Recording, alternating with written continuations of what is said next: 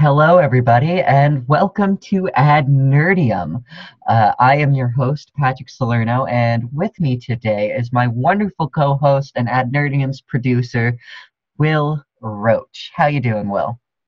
Pretty good, pretty good. Ready for Christmas. So am I. Just so everybody is aware, we're both recording in different locations today, so please excuse the audio. I'm home for the holidays. I did my quarantine, got both my tests, been staying safe, and I encourage you all to do the same. So that is why I'm not with my usual mic today. So please bear with us.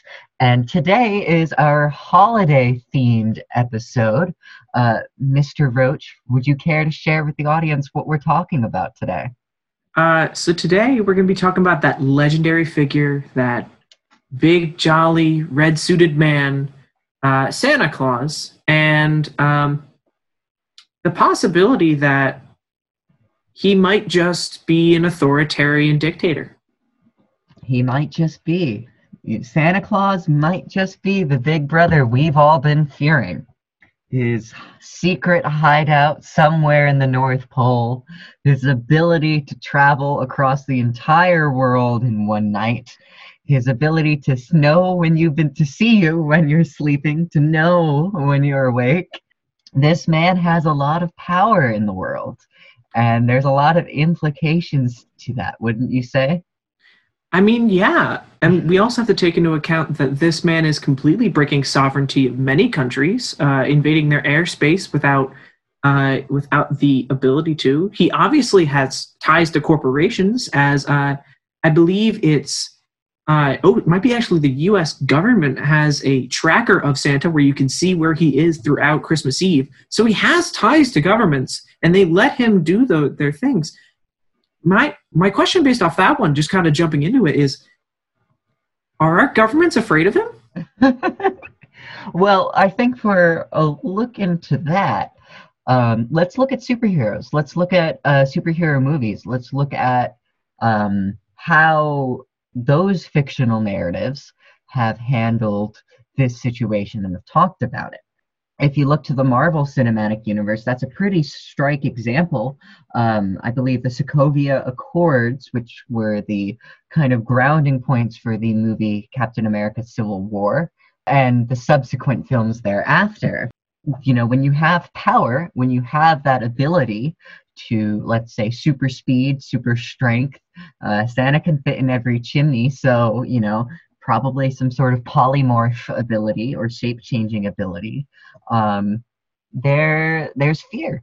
And that was the premise of that whole division within the Marvel Cinematic Universe. Some of the heroes were upset that their freedom, their sovereignty were being limited, even though, you know, these citizens of, as you say, these guys were American citizens kind of doing extrajudicial justice in foreign nations. And that caused a lot of issues. That caused a lot of fear because of their power. Yeah, and if we bring Santa back to his origins and when he got started, he's a Dutch citizen. He is a citizen of the Netherlands, and this Dutch man has just made his compound, which, if you think about it, probably has the GDP larger than many, many countries. If he's able to provide millions and billions of dollars of goods to people gratis, and there's a power there, and not even just physical power, also probably technological. What is it that makes his reindeer fly? Why isn't he sharing that with NASA? Why can't we use that technology to make the next maglev trains? He needs to give that to Transportation Secretary Buttigieg. Well, let's take a second and let's look at this North Pole kingdom. Let's look at the powers. Let's define what this authoritarian big government, big brother government looks like, right? And I think there's no better example than 1984. I mean, that is where Big Brother comes from. That is the term that we have used. And though it has kind of since expanded from that, that is the source, right? Um, so let's look at that society and let's see how this North Pole kingdom where these toys come from compares. In 1984, you have a globalized government, or more globalized. There's three competing powers, and each one operates in a very similar way. They have complete authority over their nation. Um, Now, the North Pole is huge. That's a lot of land that this one man, Sinterklaas, seems to own and operate from. And as far as we are aware, he is the sole decider of what goes on in that land. He is the sole determiner of the naughty and the nice. So the rules of power go to him. And we see the same thing in 1984. The state, big brother, the party. There's no need for laws when the party knows what's right. That's a bastardized quote from the book, that the party determines what is right and wrong, and there's no need for laws because the party knows what's best. Another key aspect there is surveillance. The party has spies, they have cameras, they have listening devices and recordings. The main character, whose name I'm forgetting, works with the Ministry of Truth, I believe. And his job is to kind of sort and lie, essentially, and distort news articles. And he'll write fake ones, replace them with the new ones to suit the party's needs. But while he is working his desk, there is a camera that is watching him at all times. His housing has a camera on the TV screen that has a view of just about the entire room. There's cameras again on the streets. There's cameras pretty much everywhere. So surveillance is another aspect of this big brother mentality. Now, that famous song, he sees you when you're sleeping, he knows when you're awake. He knows if you're good or bad, so be good for goodness sake. That does imply some sort of massive surveillance technique that this man has. I mean, if you just put the two phrases next to each other, so be good for goodness sake, and the party knows what's right, they're pretty similar if you think about it. It doesn't define what is good. They just tell you to be good, and if you don't, there will be consequences. And it goes back to power. And that is another big aspect and another element of this big brother government is control. Who has control over good? Who has control over the truth? A big part in 1984, especially towards the end, after this main character has been caught, he's being interrogated. And there is this wonderful segment where they're talking about truth. And the interrogator says something along the lines of, no, we control the truth. If we want the earth to be flat and the stars to be non-existent, all we need to do is say it. Because who is there to stop us from saying otherwise? We have the power to claim truth. Santa seems to have the power to claim goodness, to claim badness. And if you think about it, there's pretty inconsistent throughout the years.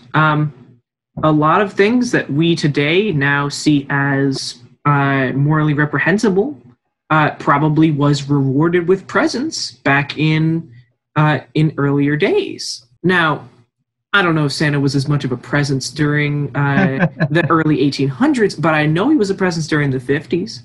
And I bet you that kids who had segregationist parents and kind of bought into that one, they got gifts too. So he's being a little inconsistent here. Is he? What does he base it off of? What is good and what is bad for Santa? I mean, what is the good is the fundamental question of philosophy, I would say. Aristotle has said that the goal of humanity, or the goal of all things, is to achieve a kind of good. And that good is achieved by some flourishing, some function. With us, it is the ability to flourish. This eudaimonia, this happiness, is our ultimate good. But for other things, they're also looking to achieve the good. These non-sentient forces, but their good is something different from our good. So, what is the good? Is the most fundamental question to who we are as a people flying through this rock in this universe. One thing that I want to go back to, kind of comparisons to 1984, is in 1984, the government is the sole employer. Everyone works for the government. Just about. There's a couple of merchants. Like it is a fascinating read, and I would suggest the audience, if you haven't read it, do. I only just read it in college, like last year, but it's been on my radar for a long time, and it is a fascinating tale of law and surveillance, criminality, of justice. Definitely worth a read. The majority of people in that society work for the party and Big Brother. And have you heard of a Santa's elf that does not work in the workshop? Have you heard of a Santa's elf that does not do some job that is under the umbrella of the clause? Legolas. Okay, that's a different type of elf, Mr. Tolkien. There's a fantastic college humor skit. I don't know if you've ever seen it, where it's like Talariel, a Tolkien elf, goes to visit his parents in the North Pole, and it's like, when a hipster kid goes back to their conservative parents in suburbia, and it's absolutely hilarious. But yes, for today, we are concerned with the elves in the North Pole. There's a kind of control there, because with Santa as the executive of that entire operation and that country, if we are to call it a nation, then his absolute power not only extends to whether people around the world get gifts on Christmas or they get coal, which, by the way, probably isn't helping the whole global warming crisis. There's a connection there. We might come back to that one. But also depends on the livelihood of these people. If they are thrown out of their homes in the North Pole, that's very, very cold. I bet their genetic mutations are not to the point where they can survive sub-zero temperatures without proper clothing and or shelter. And definitely, I would not put a elf against a polar bear. That would not go well. I wouldn't put any of us at a polar bear. If you see a polar bear out in the North Pole, just no, you're done.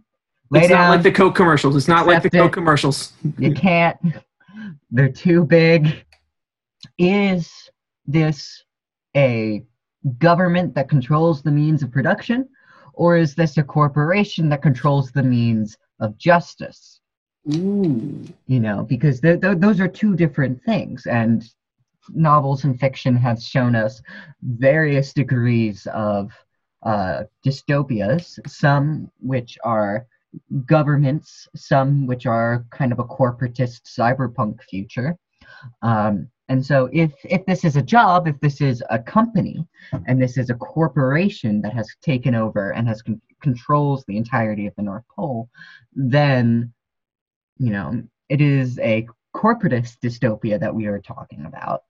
Or if this is a government, someone who went up to the North Pole to start a new life, but controls the means of production and is exporting their means of production one day a year, then we are dealing with something different. And that is, though, again, we're looking to 1984, then that would be a very different thing than the Big Brother we see in 1984. Yeah, I didn't really think about the possible differences between, like, having that authoritarian government that controls all of industry and having a kind of, like, company town ideal.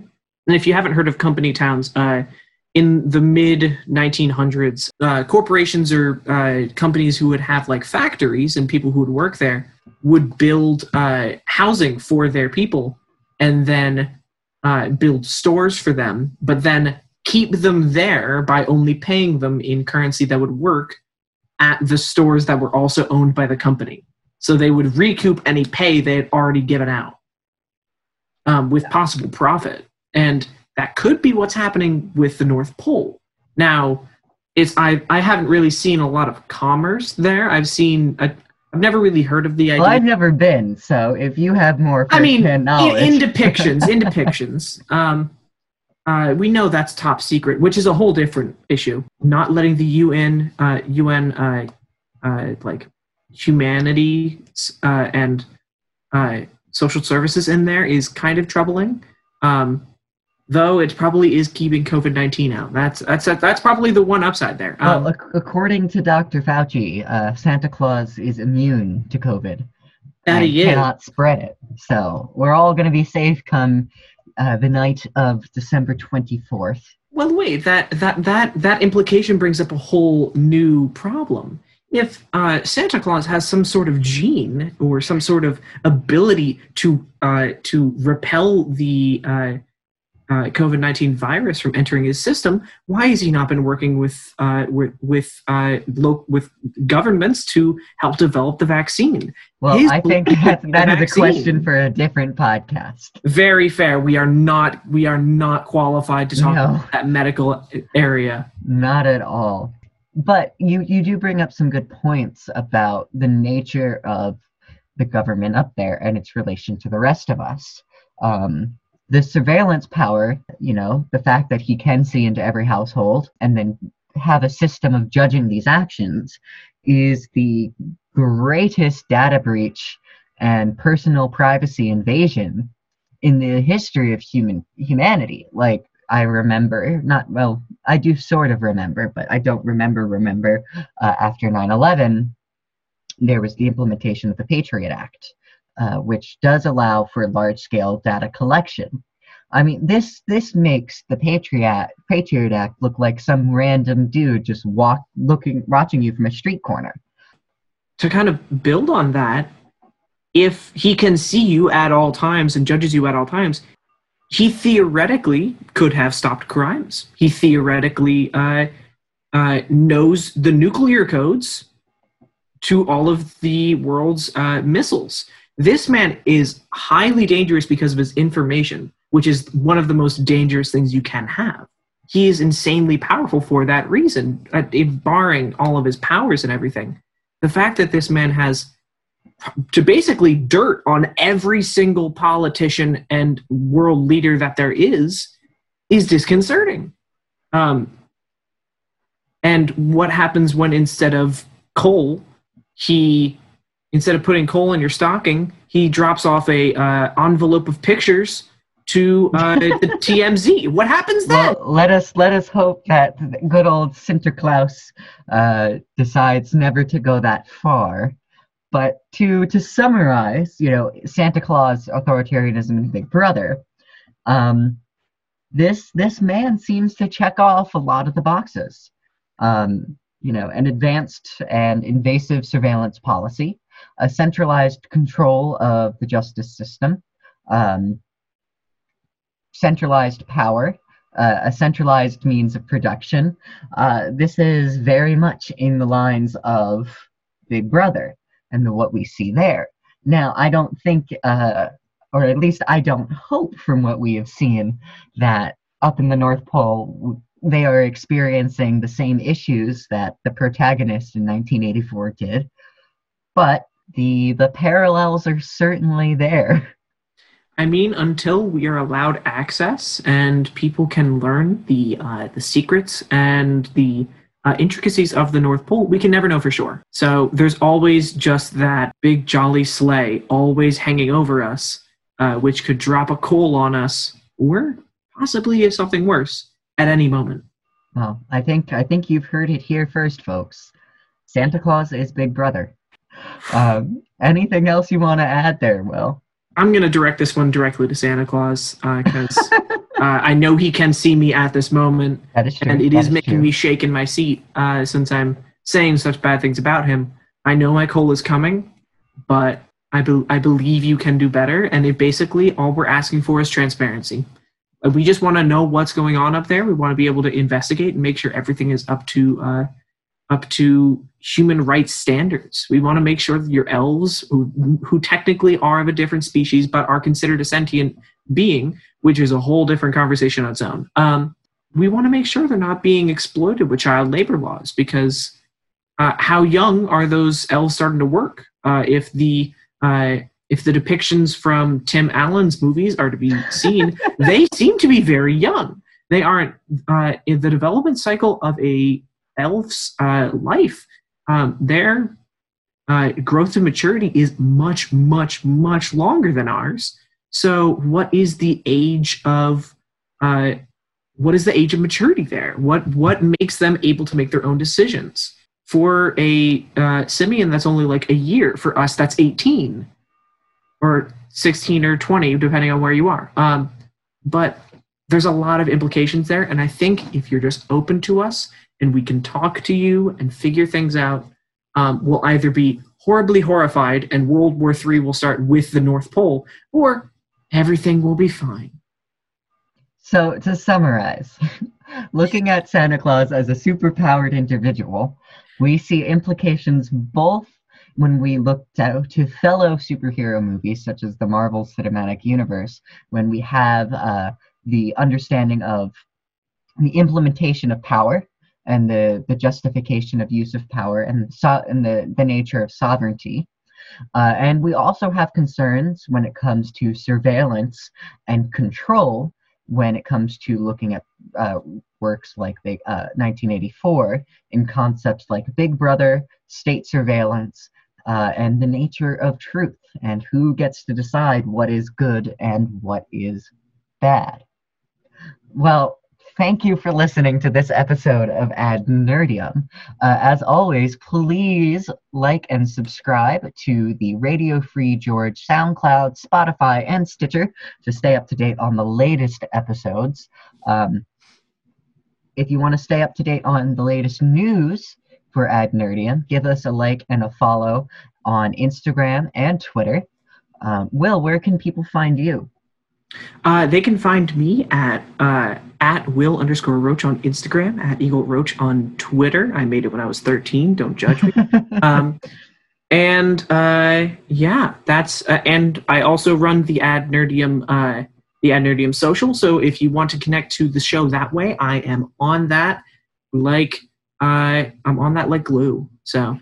Well, there you go. And please send us questions, especially if this episode in particular might have brought up some thoughts about Santa and power and the nature of control.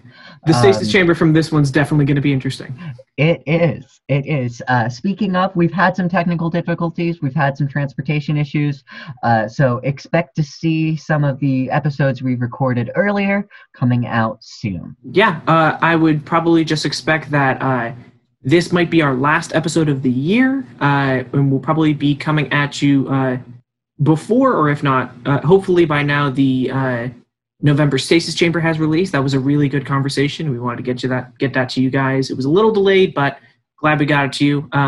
And we'll have some really good episodes that we recorded earlier this month coming to you in January as we make the transition. And I will be returning to Washington College campus, thankfully. Yes. Well, as always, this is Patrick. And this is Will. Signing off. Live long and prosper.